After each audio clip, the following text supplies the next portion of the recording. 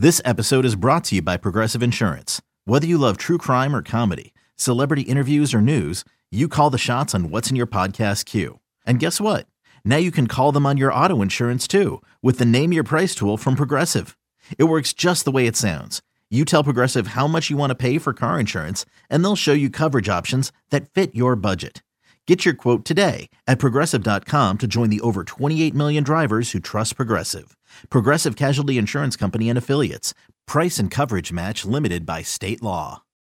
When you need mealtime inspiration, it's worth shopping Kroger, where you'll find over 30,000 mouth-watering choices that excite your inner foodie. And no matter what tasty choice you make, you'll enjoy our everyday low prices, plus extra ways to save, like digital coupons worth over $600 each week. You can also save up to $1 off per gallon at the pump with fuel points. More savings and more inspiring flavors make shopping Kroger worth it every time. Kroger, fresh for everyone. Fuel restrictions apply. This is Reception, the show. Now, James Cole and Matt Harmon. That dovetails very nice into sleeper plays for this week because we are in a bye week hell. 6 teams on a bye. Deion Jackson, I think, is a deep sleeper play. New England, not a great matchup. That's fine. But again, JT is banged up a little bit. I do wonder if the Colts will utilize Deion Jackson just a little bit more to protect their star running back. But Matt Harmon, hit me with another sleeper that you believe could help folks out there in fantasy. Well, the biggest one has to be Isaiah Likely, especially because it's at a really troubling position. We'll call it the tight end position for the Baltimore Ravens. We don't know as of right now whether, Mark Andrews is going to be out there. Obviously he suffered an injury. We know that to be the case. But Isaiah Likely really stepped up, and Isaiah Likely is a guy that looked good. He looked good, and he looked good in the this is not new for Isaiah Likely. He looked good in the preseason. He looked good at Coastal Carolina. He just didn't have a great workout, stuff like that. But in week 8 for Isaiah Likely, 81 routes per drop back, 20.6 targets per route run, got a first down on 83.3% of his receptions. He was awesome. He was efficient. He had 2 red zone targets, 1 end zone target. He looks like a wide receiver out there. And even if Mark Andrews goes, no Rashad Bateman, Bateman, which I think is the right decision for the Ravens. They got to put Bateman on the shelf at this point with this foot injury. Right. Likely he's going to be out there and probably be the number 2 pass catcher. So I think he makes a really good sleeper play if still available out there. Dude, can the Ravens not have a wide receiver with the foot problem, please? That'd be great. That'd be lovely. If we could we make that happen? That would be awesome. I'll throw a wide receiver out there. How about Marquez Valdez-Scantling taking on Tennessee? Tennessee has given up the most completions, yards, and fantasy points per game on deep passes this year. And should be mentioned that MVS, obviously, as we know, is a deep threat. But over the last 6 games, MVS leads the team in air yards, tied for the team lead in routes run as well. So overall, decent volume, 5.6 targets per game over his last 6 games and 73 air yards per game in that stretch. If that sounds like wide receiver 2, that's exactly pretty much what we're looking at. That's very top 30-ish volume when we're looking at wide receivers. Also, let me mention this. Again, great matchup, decent volume. But in his first 4 years, MVS had a touchdown roughly once every 20 targets. He now has 38 targets on the season with 0 touchdowns. Again, if I want to sound smart, I'll say positive regression. But for my plebeian folks, I'll just say this. The dude is due. MVS is due. By the way, that's my favorite thing in fantasy football.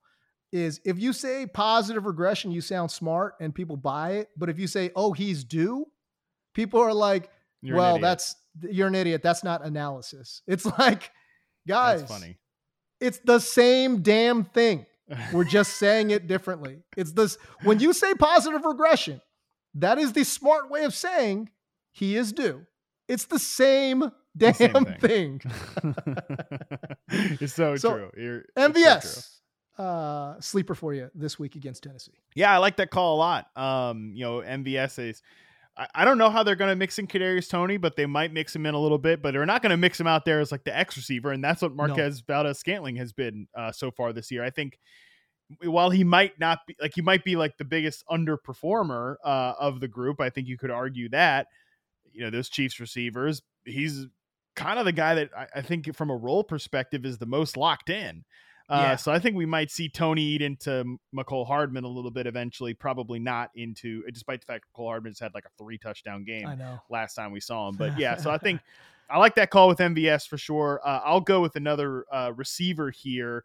Look, just as an easy one, and because I'll get this out of the way because I've bagged on Josh Palmer before, but like if Keenan Allen, who has his hamstring injury, isn't responding during the bye week, or it got worse while training during the bye week, if he misses this game and Mike Williams misses this game, and he is going to miss it, Josh Palmer, you got to play. Like, you got to play him against the Falcons. The Falcons cornerbacks beyond AJ Terrell are terrible.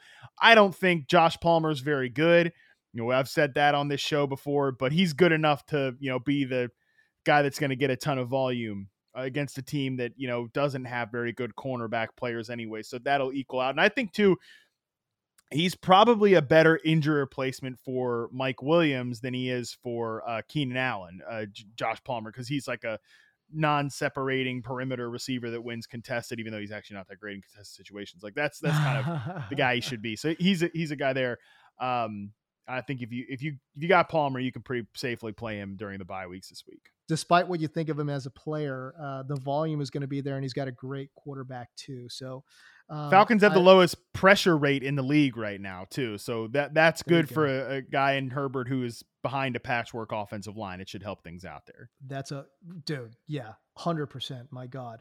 How about, well, actually I got two, but I'll say Noah Fant there for Seattle. It's a pristine matchup. Obviously Arizona gives up the second most fantasy points per game to the tight end position. They're giving up production like crazy to that spot. Noah Fant over the last 4 weeks, very quietly, third on the team in air yards, third on the team in targets and routes run as well.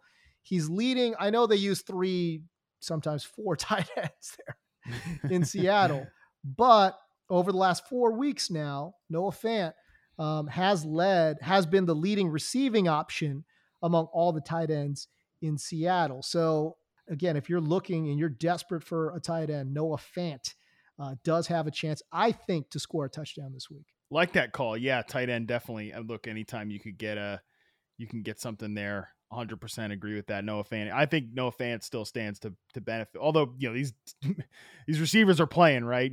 Lockett's out there, Metcalf's out there. So, but I think Fant can still mix in there. With threats to our nation waiting around every corner, adaptability is more important than ever. When conditions change without notice, quick strategic thinking is crucial. And with obstacles consistently impending, determination is essential in overcoming them. It's this willingness, decisiveness, and resilience that sets Marines apart. With our fighting spirit, we don't just fight battles, we win them. Marines are the constant our nation counts on to fight the unknown. And through adaptable problem solving, we do just that. Learn more at marines.com. I do have a couple others here. Okay. So I'll say one more and you give your last one and then we can get out here. Love it. I think Allen Robinson's a good sleeper this week. Yeah. Let's go. Yeah, let's go. Hell yeah. Cooper Kupp banged up. I'm with you 100%. I bet Cooper Kupp ends up playing whatever. But Allen Robinson, he leads the NFL, or he's tied for the lead with Stephon Diggs, Devontae Adams, DK Metcalf with 10 end zone targets. The Bucs defense is super banged up. We're talking about like Demarcus Robinson had a big game against them on Thursday night for the Ravens. We just talked about Isaiah Likely got going. Devin Duvernay scored a touchdown. It was a rushing touchdown, but still, Devin Duvernay had. By the way, I like Duvernay if you're super desperate as a guy you could play. He's a guy I got to get a RP profile up on at some point. But Tampa Bay right now, they're sort of middle of the pack in terms of pressure rate. They have a lot of sacks, but they just lost Shaq Barrett for the year. So not great from a pass rushing standpoint there in Tampa Bay right now. And that's obviously the biggest problem for the Rams. And look, I think Robinson's role has kind of stabilized. He has 5 for 54 game. That's not sexy for fantasy, but it's certainly like, okay, it's better than what we were getting when it was like 2 for 10 and like a bunch of fake fade targets or whatever. So exactly. He's more integrated into the offense. Now, he also drew some pass interference plays early in that 49ers game before it went off the rails there. So I feel like Robinson can have a pretty decent week there for the Rams in Tampa against Tampa Bay Buccaneers. Dude, and again, I don't know. It is fair to wonder how much time it takes for a brand new receiver, veteran wide receiver, to get acclimated with a new playbook and a new quarterback as well. You know, maybe possibly it's starting to gel. Maybe possibly it's starting to happen. I think that's at least look, it's at least in the range of outcomes, right? Like it's at least a possibility that that's what's happening. It's never going to happen to our highest hopes this year. That was dead Of the course. moment we saw the Rams offensive line in week 1. And Robinson, I still think we even acknowledge even going into this year, he's likely taken a step back as a player, but the big part of the thesis of Robinson was he was going to catch a lot of touchdowns, and he has been so involved in the scoring area, but you know, he's certainly, again, he's taken a step back as a player. Absolutely. But he's still a quality, I think, starting receiver for this team, but just being a quality starting receiver for the Rams, if your name's not Cooper Kupp, it gets you in the sleepers section, and that's where we're at. There you go. Okay, one last one for me. How about Terrace Marshall? We've been talking about him for weeks. God. I feel like, hey, calm down, pal. All No, right, Gelhar and I talked about it. We talked about it in the last episode, so I'm kind of with you on this. Look, he saw 9 targets last week. All right, and we know he's a excellent, size speed combination guy. They've kicked him outside. He's played about 90% of his snaps outside, whereas before he was almost exclusively a slot man. And it's really interesting. I know you've pointed this out, and then, our former colleague over at NFL Network, not Chad Reuter. Oh my gosh. Who's the guy that does all the draft write-ups? Lance Zierlein. Oh, sorry. Lance Zierlein.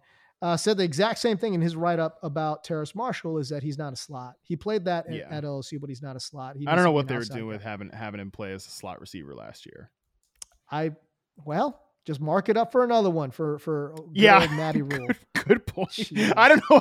That's like 10th on the list of what the F things were the Panthers doing under Matt Rule. So my apologies. Right. Well, and again, this actually goes hand in hand too, right? With DJ Moore finding, season high 40% of his snaps lined up as a slot man in these past couple of weeks too, right? So like they've been mixing and matching, and they're saying like, hey, this 6'4" guy that ran a 4.4 40, yeah, maybe we should kick him outside and see what he could do as an X receiver. I don't know. Maybe he can do some stuff. I don't know.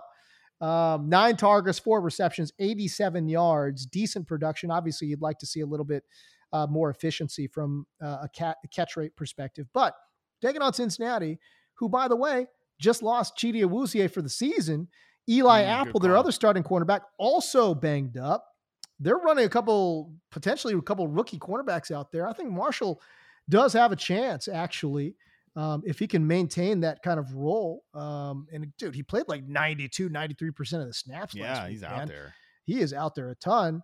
If he can maintain that kind of role, actually a decent sleeper this week, widely available as well, even after waivers have run. Great call. I like it a lot. It's frisky, obviously, but my promise to the people is I will get an update on Terrace Marshall reception perception after the rookie report gets done, which I'm currently banging away. Should have promoted that off the top, but should have done that. But whatever. I'm banging away on the rookie report. I will get to guys like Terrace Marshall, because the Discord is banging my door down. We need a Terrace Marshall update now, because they're sharp. They're listening to the podcast about how he's a perimeter receiver, and that makes a difference because just couldn't hack it as a slot. So I like that call a lot.